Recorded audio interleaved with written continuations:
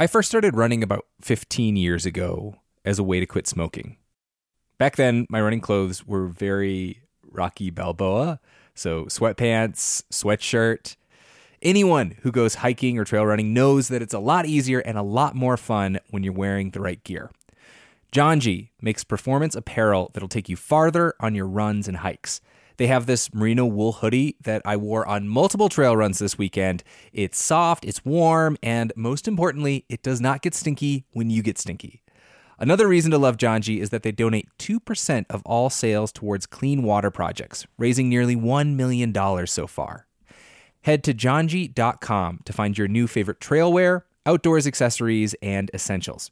And use the code OUTSIDE for 10% off at janji.com.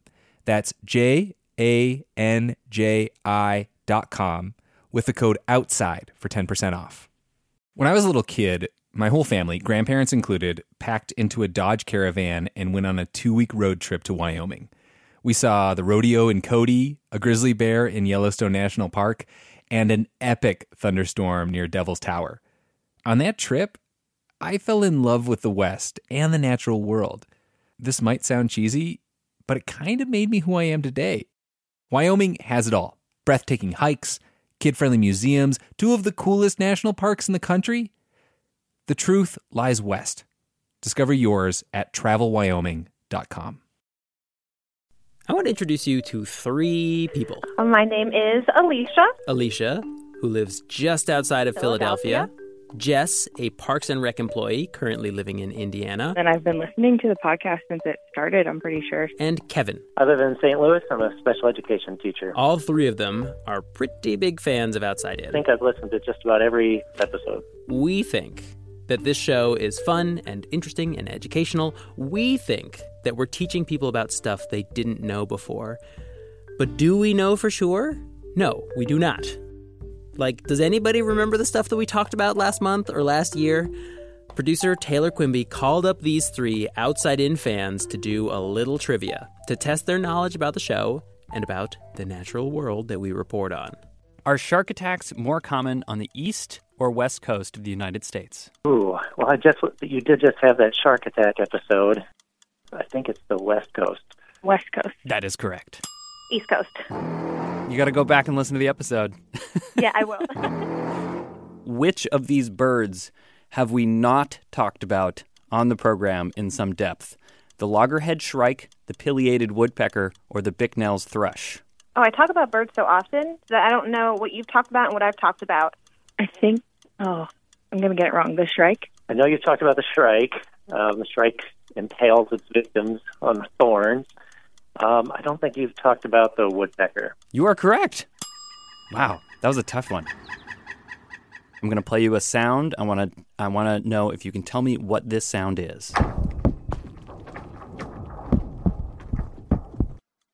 Oh, boy, I don't know. Is it like a wind turbine? It's a bird, isn't it? I might be wrong. Ice cracking. You got it!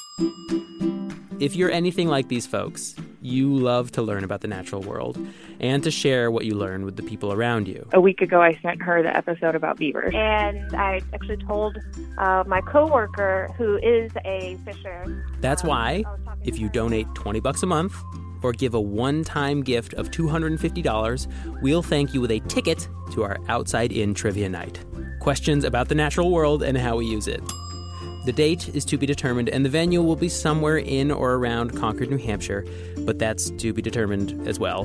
What I can tell you is that it's going to be very fun, an opportunity to meet the team, celebrate the pursuit of knowledge, and to pitch yourself against other fans of the show. And there's only going to be 25 tickets to this shebang, so give now and join the party. Without your support, we wouldn't be producing episodes of Outside In, straight up. And so this community of listeners from New Hampshire to California and everywhere in between, this is your community. The education, the way that the stories are presented, to thank you on behalf of everyone who listens. It is truly a joy. So support the show and put your knowledge to the test. There's a link to donate in the show notes, or head over to outsideinradio.org. Thanks.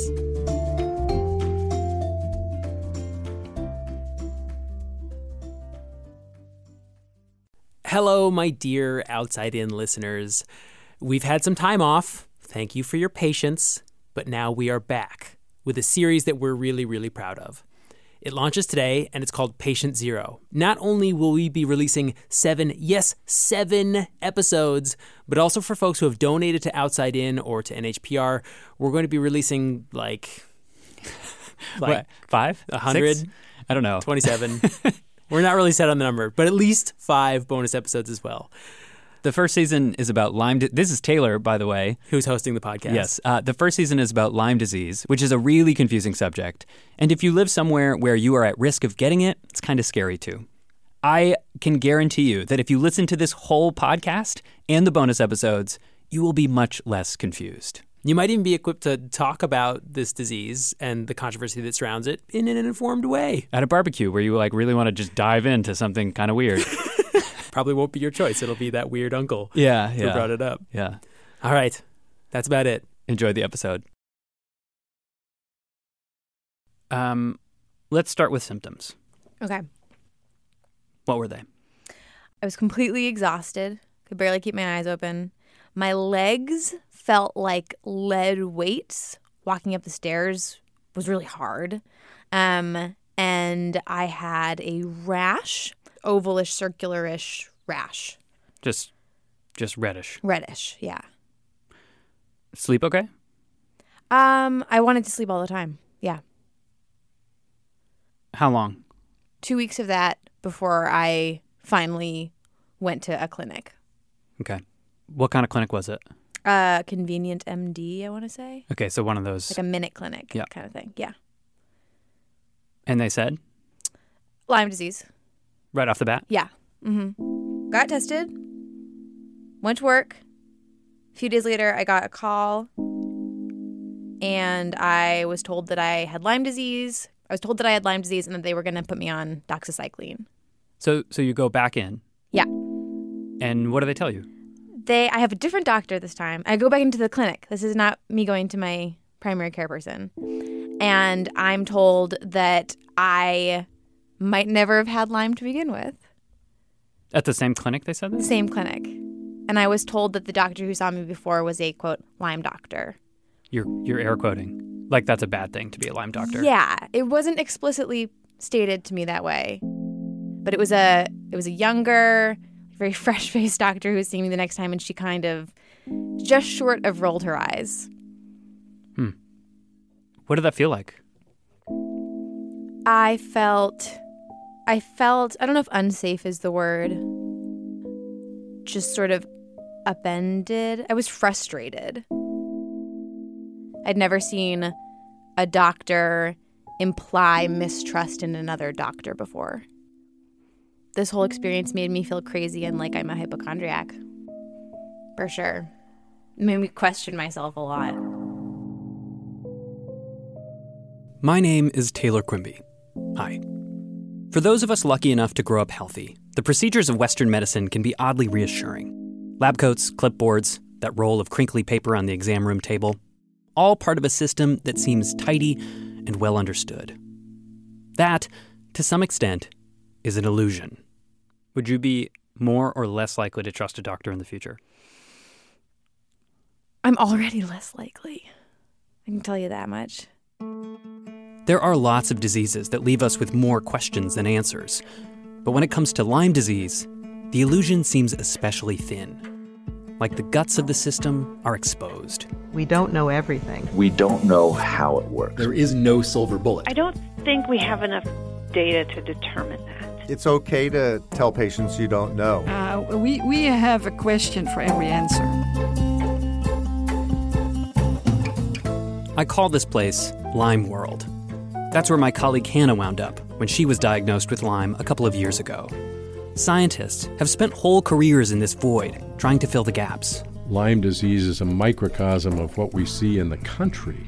Patients have stumbled in, unsure of who to trust or what to believe. She literally had doctors saying, oh, just go play tennis. You're just bored or you're depressed because you're just a housewife. And charlatans have stepped into the vacuum too, to prey on the patients who are desperate for answers. Anything that's too good to be true in medicine is too good to be true. This is not a show about Lyme disease. This is a show about uncertainty This is a show about the line that divides medicine and culture, about the spaces where people and pathogens collide. This is Patient Zero.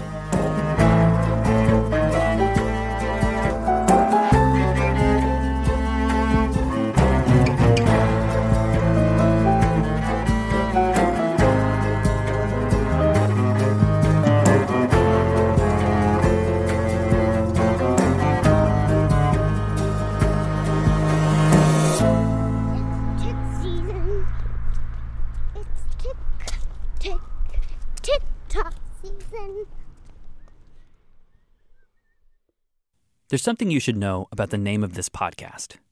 Patient Zero, which may be the only term from the science of epidemiology to have breached the pop culture divide, is a misnomer. It was lifted from a CDC document during the AIDS crisis. The zero actually stood for the letter O, meaning the patient who lived outside of California. After the error was printed, the media glommed on, the incident turned into a homophobic, complicated mess. The real phrase, used by scientists when identifying the first documented patient in an epidemiological investigation, is index case. The term isn't as sexy, but it's important nonetheless. An index case can tell you all sorts of things about an epidemic, and for this show, I hoped it might shed some light on why Lyme disease is so confusing. So this spring, I drove to a town in Connecticut. I was searching for a woman who was, in her own fashion, the index case that started it all, the patient zero of Lyme World. The destination is on your left, 170 Joshuatown Road. Let's see if anybody's home. This is where she lived, in a blocky white colonial home at the top of a long hill less than a mile from the banks of the Connecticut River, surrounded by sun-dappled forest, a messy yard, dog out front. Hey, sorry to bug you on a Sunday. The owner, Glenn Steinmacher, bought the house 3 or 4 years back. Didn't really know her. So she had like that one room right here was like her, doesn't look like that anymore, but she had like cabinets and stuff, I guess that was her office. I mean, I don't know what she did, to be honest with you. So. But she left a couple boxes, he said, in the attic, dropped them off at a town hall. He tells me they're probably still there. Said he dropped off a box, a big bin of her old stuff. At Town Hall, the first selectman, Steve Matson, tells me to go next door, to the library. The archives are in the library. It's closed on Mondays, but if I go around to knock on the back window, the archivist there might let me in. I was just speaking with the first selectman next door. Yeah, I'm not really open today, And, but come on. Okay, thank you. I won't be a bother. Yes. Well, first of all, if you want to lean down and get that box. Sure. This one? Yeah, it's stuff that came from her house. Right. Yeah. And sure enough, there on the floor, wedged under a filing cabinet, are 2 cardboard boxes. One of them is filled with old papers, letters, journals, and photocopied articles. It looks like it belonged to a spy, or maybe a hoarder, or a conspiracy theorist. And the other is filled with tapes. Cassette tapes. Maybe 100 of them. The library where I found this box, it's in Lyme, Connecticut, the town where the disease found its name. And this is where I first heard her voice. Polly Murray, Patient Zero. Testing this and seeing whether it works or not, and I can see that the buzzer is sort of flickering, so I may have to get another battery. These tapes and papers, this is her collection. This is her legacy. Fortunately, it came back, I didn't have it. Well, that's one of the problems, is that doctors don't check for Lyme disease. Matters worse, the disease is carried by a tick. How do you know when the tick is feeding on you? Look for a comma that moves. I felt that there was something there, but the medical profession said, well, there is no such disease that exists that has the number of symptoms that you are exhibiting.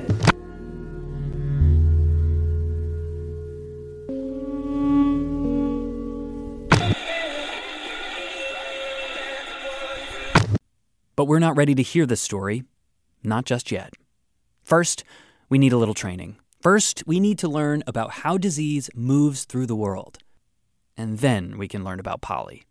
UN troops driven from Old Baldy in the bloodiest fighting of the winter see American bombers pulverize the dug-in Reds on the battle-scarred knob of rock and sand. In 1951, the U.S. was fighting in the Korean War, and an imposing man named Dr. Alexander Langmuir was head of the epidemiology branch of what would later become the CDC, the Centers for Disease Control and Prevention. Biological warfare defense was a very hot issue. I was thoroughly versed, and I argued that if there was anything to this, there was need for epidemiologists. Epidemiology is a study of patterns and pathogens.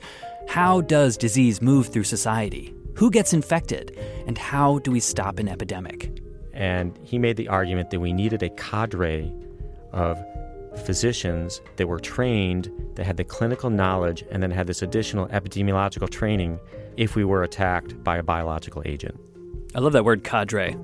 Something really serious about it. Well, we deal with serious things. This is Captain Eric Pevsner. Today, he heads the Epidemic Intelligence Service, the cadre of scientists that was created in 1951 by Alexander Langmuir. The CDC's nickname for them? The Disease Detectives. The bugs are the killers, and they're trying to determine and find, just as a detective would try and identify the person that's committing the crime, we're trying to identify the cause.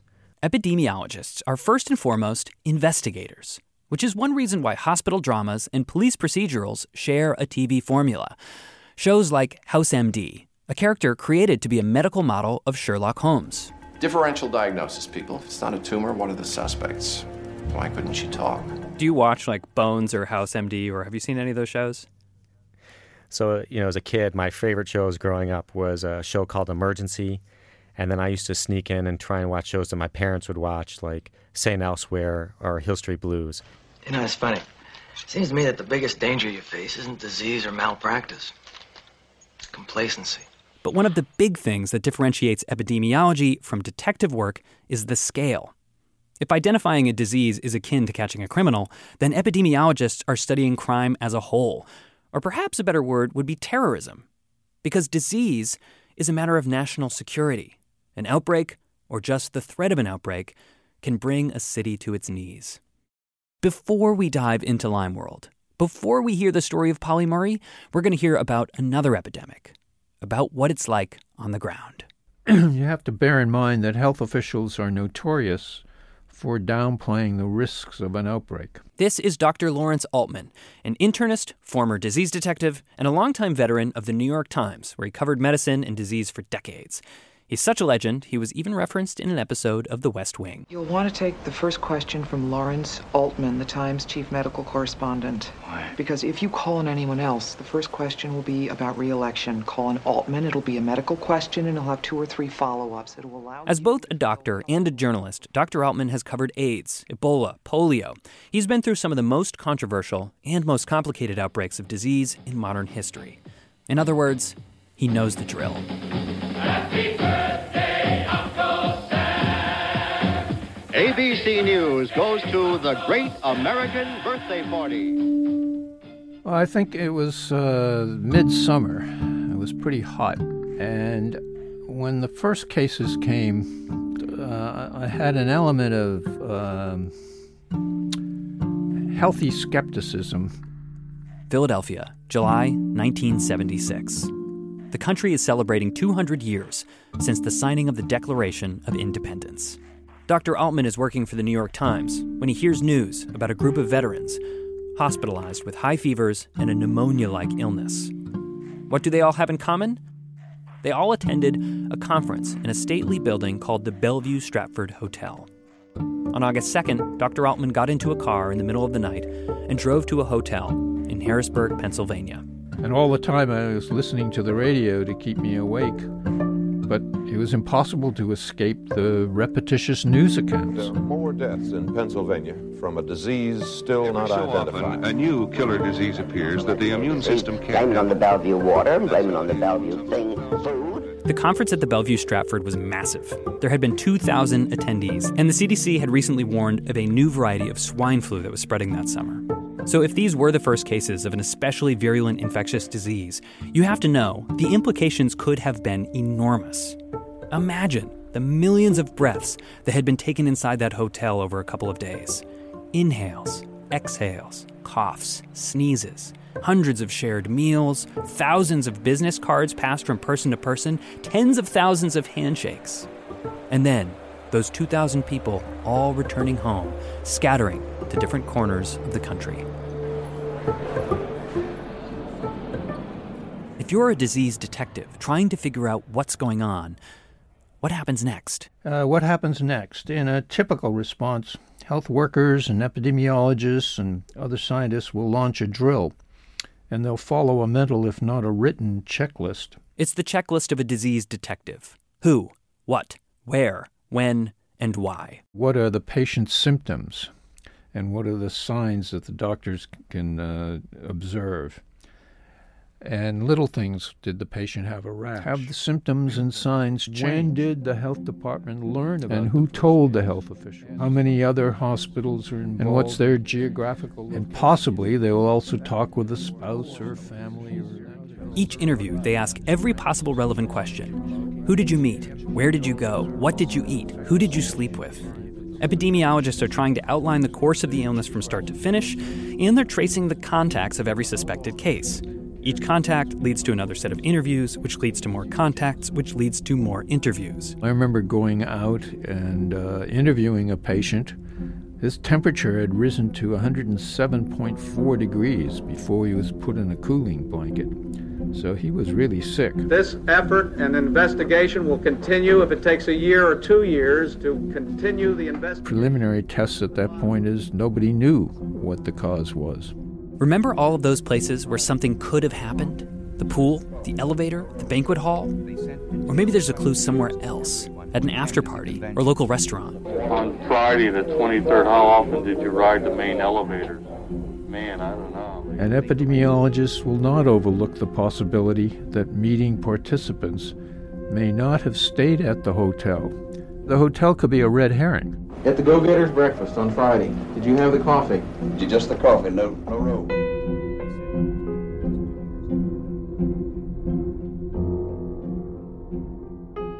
You may think about disease from a patient's perspective. A person gets sick, is tested, diagnosed, and treated. But the way disease spreads, the way it moves through and between networks of human beings, touches literally every aspect of our shared lives. And that is where epidemiologists exist. They're not simply investigating pathogens, they're investigating the connections between pathogens and people. To illustrate my point, let me tell you about a basic tool that scientists use for this very purpose. It's called the epidemiological triangle. One point of the triangle is the agent. This is the disease. It could be a bacteria or fungus or virus. The second point on the triangle is the host. That's us.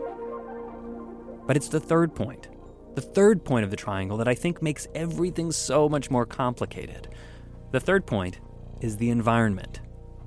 That point of the triangle includes our landscapes, our proximity to animals, to insects. It includes what we eat, what we drink, handshakes, kisses, hugs, sex. It can be our urban design, sewers, our wars, religion, race, and income inequality. All of them play a role in deciding which pathogens connect with which people.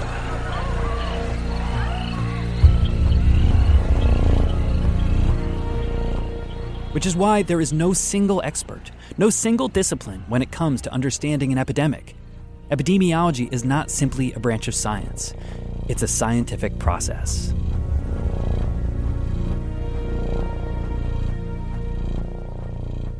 Back to Philadelphia in 1976, where a mysterious illness had the city in a panic. The CDC sent 20 epidemiologists to help with the investigation, the biggest team of disease detectives in the agency's history.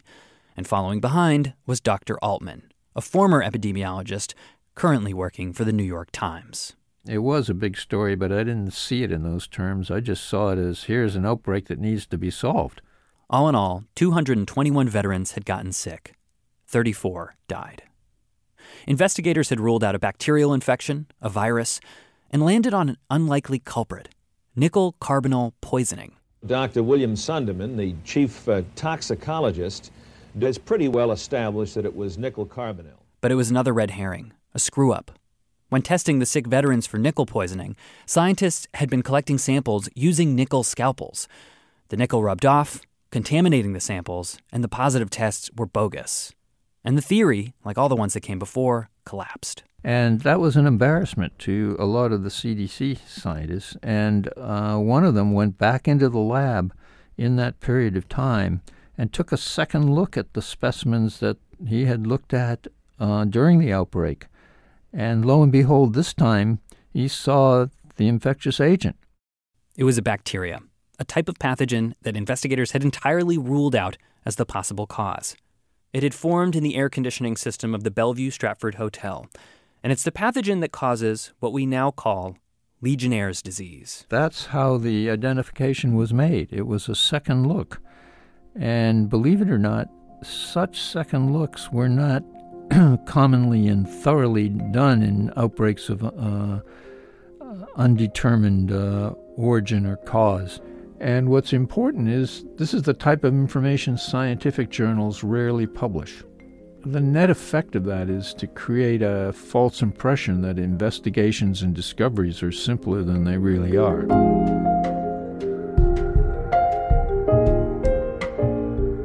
What Dr. Altman is saying is that history papers over just how hard this work really is.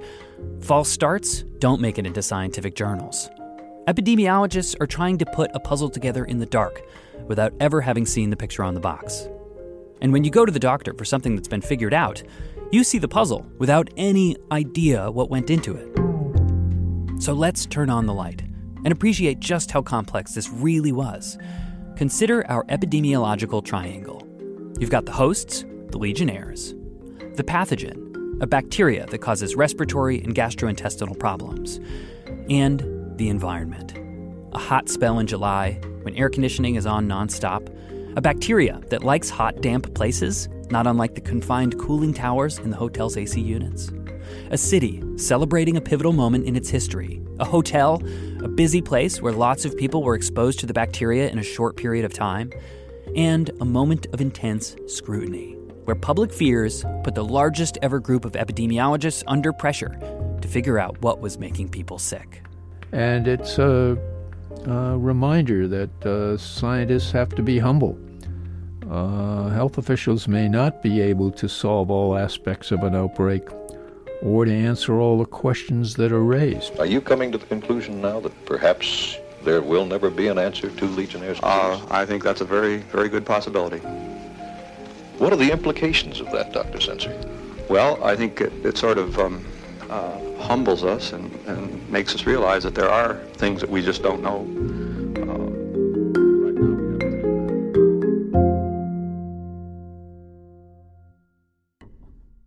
Humility. As we move forward, as we step into Lyme World, we'll be tempted to jump to conclusions, to play favorites, to identify the heroes and villains of this story. I know I have. But the tale of Legionnaires should teach us it is never that simple, and we have to stay humble. When we come back, we're traveling through time to 1975, the beginning of Lyme World as we know it, and an outbreak that is still raising questions 40 years later.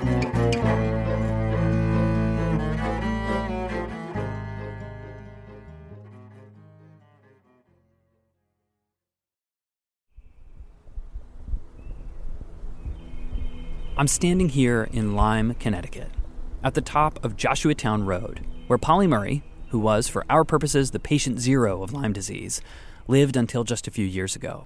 Private, shy, and surrounded by forest.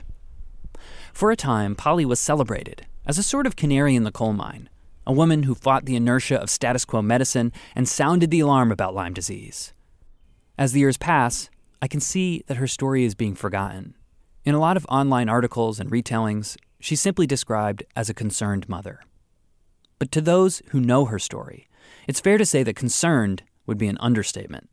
Polly was tenacious. She's a very serious person. Boom, the minute she's up, she is highly industrious. Kind of a perfectionist, and I think that rubbed off on all of us, too. And these are all good qualities, and yet she couldn't relax. Joshuatown Road is where Polly and her ex-husband Gil raised 4 children. They've scattered now, but I was able to speak with 3 of them. Alex, nicknamed Sandy, high school soccer star and eldest of the 4. Sandy is a proper nickname for Alexander. Todd, the baby, and today the most soft-spoken of the Murray family. He had a bad temper as a kid, as did I. And finally, Wendy. I, by the way, was named Wendy after Peter Pan, and the dog was Nanny. It was the early 70s. Lyme, Connecticut was a small-town New England paradise, a mix of farms and barns and upper-crust homes.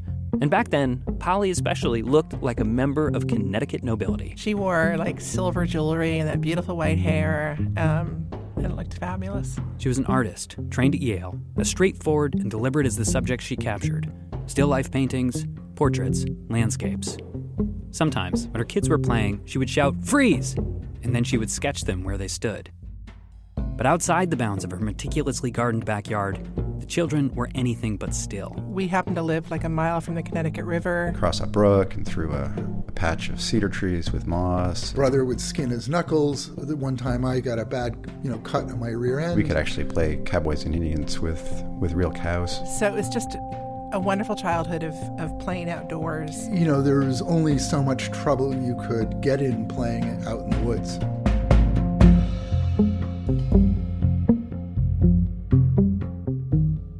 Do you remember becoming aware of the fact that your family had health issues that were sort of above and beyond what might seem normal? The normal part is what, at the time, was beyond my comprehension. As early as 1964, Polly Murray was chronicling her family's health. Because she's such a, organized, tenacious personality, she would write everything down. So I just remember, being on the phone chatting with friends, and I'd look down at the calendar and see, these detailed notes of doctor's appointments and symptoms and stuff. Rashes and colds, itchy eyes, sore throats, diarrhea. Every symptom, no matter how commonplace, and every doctor's visit, no matter how perfunctory, wound up on Polly's calendar. That's how I know that on May 20th of 1964, baby Todd was prescribed penicillin for an ear infection. That's how I know that a few days later, he stopped eating and was hospitalized for dehydration, and that the whole family was hit with a gastrointestinal bug not too much later. But most of the time, Polly was documenting her own health problems. She had joint aches and muscle aches. Bruising easily, pinprick rashes, sun sensitivity. Kind of arthritis in her fingers. Trouble sleeping. The word coping was, used as frequently as the or and, it seemed. Like my mom was so beset by so much. Polly was convinced that her various symptoms, which came and went on an almost daily basis, were part of some larger pattern, that they were all connected somehow. She was a layperson, but she had a good aptitude for science. Before art school, she had spent a summer in Copenhagen, working as an assistant for the World Health Organization's Tuberculosis Research Office. She wasn't a medical professional, but she was medically minded, driven to read research journals and medical literature. But for doctors who are used to being the authority in the examination room, that aptitude can come off as meddling. Reading the dynamic between my mom and Dr. Irving, and he was so personable and respectful, but at the same time, I remember that little girl feeling of like, my mom is being a pain in the butt here. Like she's too serious. She's asking too many questions, and so kind of being embarrassed by it. Over several years, she saw a grab bag of experts who examined her for lupus, they tested her for psoriasis and for rheumatoid arthritis, thyroid problems, and hypoglycemia. Some doctors were supportive. Some were dismissive. But nobody had any answers. She literally had doctors saying, just go play tennis. You're just bored or you're depressed because you're just a housewife. And she didn't make this stuff up. One doctor told her her symptoms were psychosomatic and that she needed a psychotherapist. So Polly saw one. And the psychotherapist told her she was depressed because she had a chronic illness that nobody could identify. There's something that happens to the personality, too, when you're chronically ill and not getting the support from the medical community. It changes your whole demeanor. And it was just very striking. It really brought back memories of my mom kind of embattled.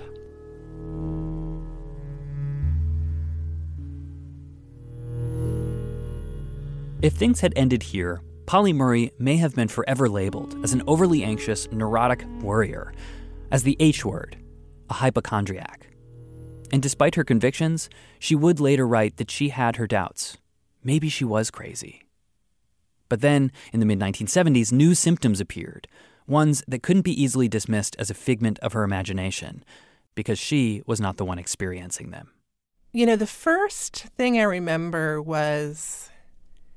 It was the night of my 8th grade graduation, and as I said, it was kind of like, long white dresses, and the boys were in suits, and just very charming. But it was a big deal, graduation, and Todd that day got an excruciating headache. I mean, like out of the blue. We were in the sunshine, sitting on the grass having class, and I noticed this bullseye rash appear. We went to the doctor, who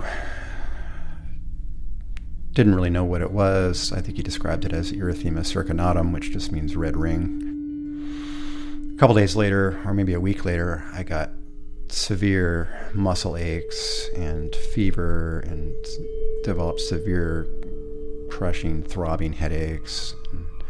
I developed a swollen knee, and I remember about that time, Alex also had swollen knees. I all of a sudden developed very bad water on the knee. We were at a river swimming, my dad and I, and he turned around and he had a giant bullseye rash on his upper back.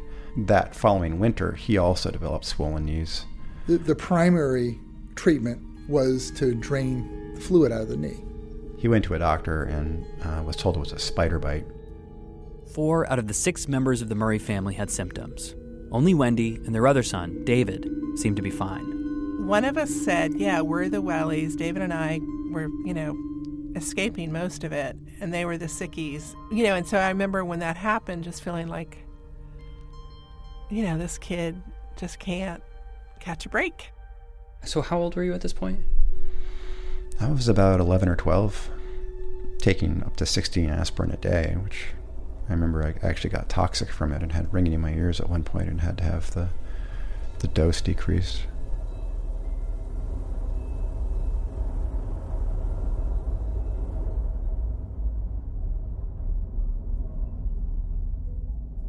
Throughout all of it, Polly Murray was doing what she had always done, documenting doctors' visits, scribbling symptoms in journals, squeezing notes onto her calendars. Polly included a lot of this information in a book called The Widening Circle that she wrote years later. I asked her daughter Wendy to read some of the entries. Monday, September 8th. Todd had a checkup with the ophthalmologist and his eyes were all right. Thursday, September 25th. Sandy's test results were negative, and it was decided that the original test had been contaminated. Saturday, September 13th. We escaped to Watch Hill for a day. The hot sun brought out the rashes. These catalogs are not a pleasant read. They're almost obscene in that anonymous way that medical descriptions can be, where we're forced to think explicitly about the human body and to objectify human beings in the context of their frailty. Wednesday, September 24th. Sandy saw the doctor. And frankly, the sheer amount of it all is somewhat incredible, as in not credible. They sound like the words of an obsessive hypochondriac. Friday, September 26th. In desperation, I had a sample of the well water tested. But then, Todd got something that had eluded Polly for years. A diagnosis. Tuesday, September 30th. Todd saw Dr. Espenson, who concluded that Todd had juvenile rheumatoid arthritis and should be seen by a rheumatologist. Juvenile rheumatoid arthritis, or JRA. I'm not sure to what extent they know what causes it, but it's in an autoimmune disease where your body attacks the lining of your joints and causes pain and swelling. Did that diagnosis mean anything to you at that point? Well,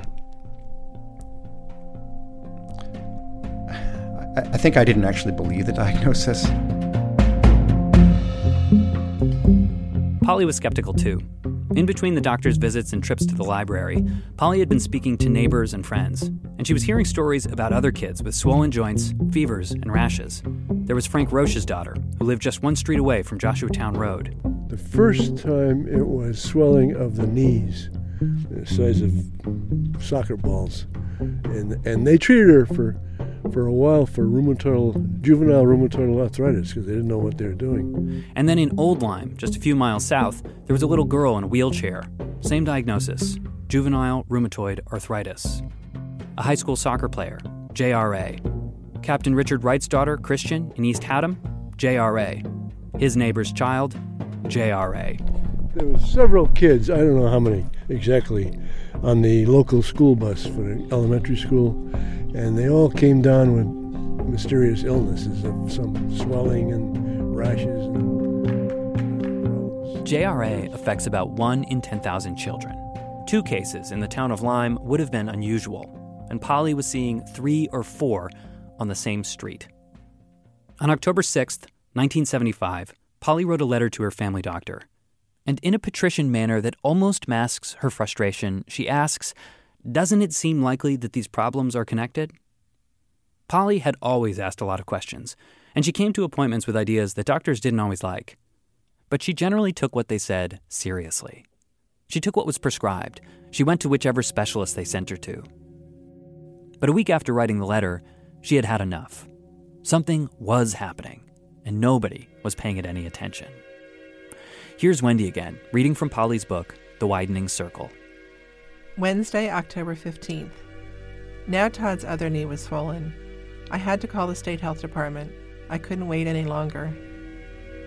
I knew that I was dealing with something that was on the one hand very real in terms of symptoms, but on the other hand didn't exist in the medical literature, and that I would therefore have to be collected and convincing to whoever was on the other end of the phone at the health department.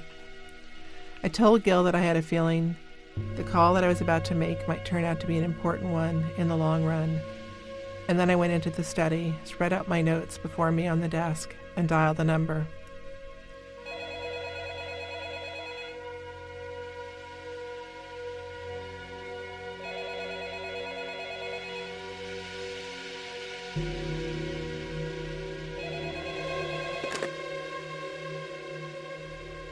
Polly doesn't remember who she spoke with.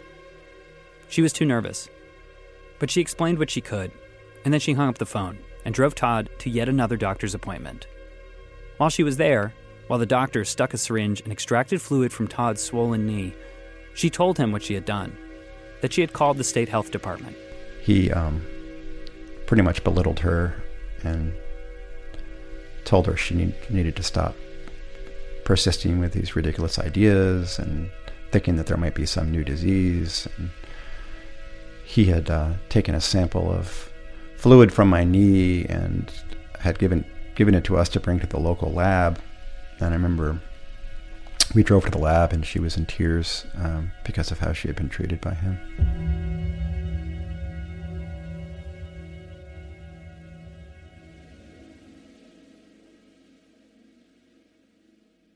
In October of 1975, Epidemic Intelligence Officer David Sneidman was working at the Connecticut State Health Department.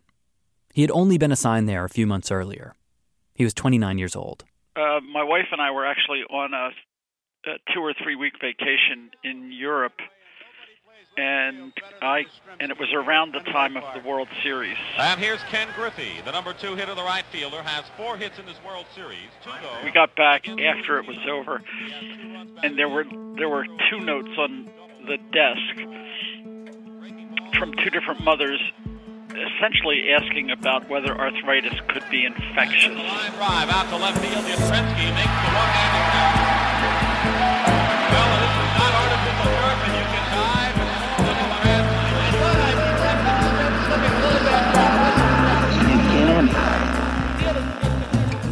I don't know how long they had sat there, but no one else had sort of picked up on it in the office, and so they sort of left it to me.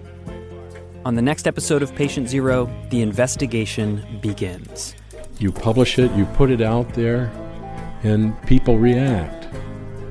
Some of it holds up and some of it does not. That is how progress is made.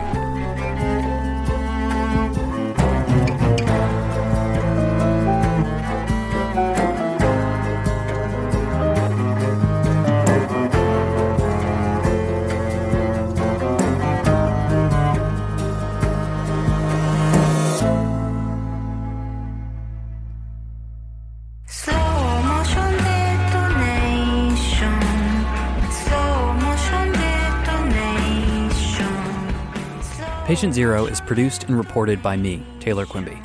Projects like this one take time and resources. If you like what you hear, consider making a $20 donation at patientzeropodcast.org. You'll get early access to future episodes, ad-free, and some bonus episodes as well. Editing help for this episode came from Annie Ropeek, Jason Moon, Corey Princell, Justine Paradise, Jimmy Gutierrez, Nick Capodice, Jackie Helbert, and Todd Bookman. Sam Evans-Brown is Patient Zero's senior producer. Erica Janik is executive producer. Fact-checking for this episode by Amy Tardif. Graphics by Sarah Plord. Maureen McMurray is director of content. Patient Zero's theme was composed and performed by Ty Gibbons. Additional music from Blue Dot Sessions and Disaster Piece. Credit music by Deerhoof. Special thanks to Carolyn Backdyan at the Lyme Public Library and to Dr. Jonathan Edlow. If you want to read a very thorough retelling of the early investigation into Lyme disease, check out his book, Bullseye, Unraveling the Medical Mystery of Lyme Disease. If you've got questions, concerns, or comments about Patient Zero, we want to hear from you. Email us at patientzero@nhpr.org. Patient Zero is a production of New Hampshire Public Radio.